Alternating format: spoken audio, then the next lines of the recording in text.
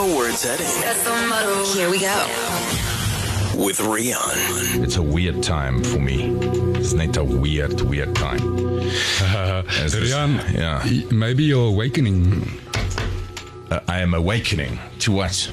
to the next steps in your journey, to the next steps of your evolution. Geef my 'n kaart. 'n Kaart. Trek ek 'n kaart? Kan Trek ek? jy die kaart? Ek trek die kaart. Ek trek die kaart. Ek gaan een keer shuffle, dan gaan ek vir jou een kaart gee. Oh, it's not a magician. I'm sorry, that works out. Okay, trek 'n kaart. Now it's probably going to be death.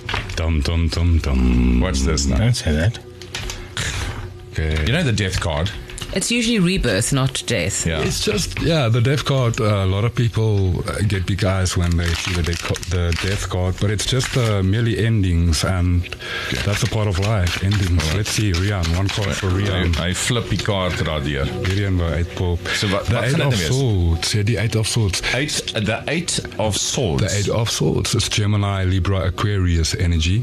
Wat jy dalk mee om jou werk, of wat jy dalk mee om jou deal, of wat aan jou connected is. Dit is 'n baie groot situasie waar jy half terugkyk na hierdie situasie in jou verlede en jy vra, jy reminisce oor dit. Jy wil vorentoe beweeg, maar terselfdertyd kyk jy na die seer of na die loss. Daar's 'n energy of loss wat ek by jou kry, is 'n energy van ek mis daai, dit is something that's missing or something that's but yeah, it's definitely like reminiscing on the past, looking back. You have the opportunity currently to move forward in your journey, but for some reason, Rian, kyk jy terug.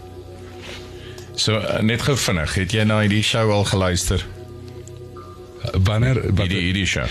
Ek luister nie radio of kyk TV nie. Nie regtig nie.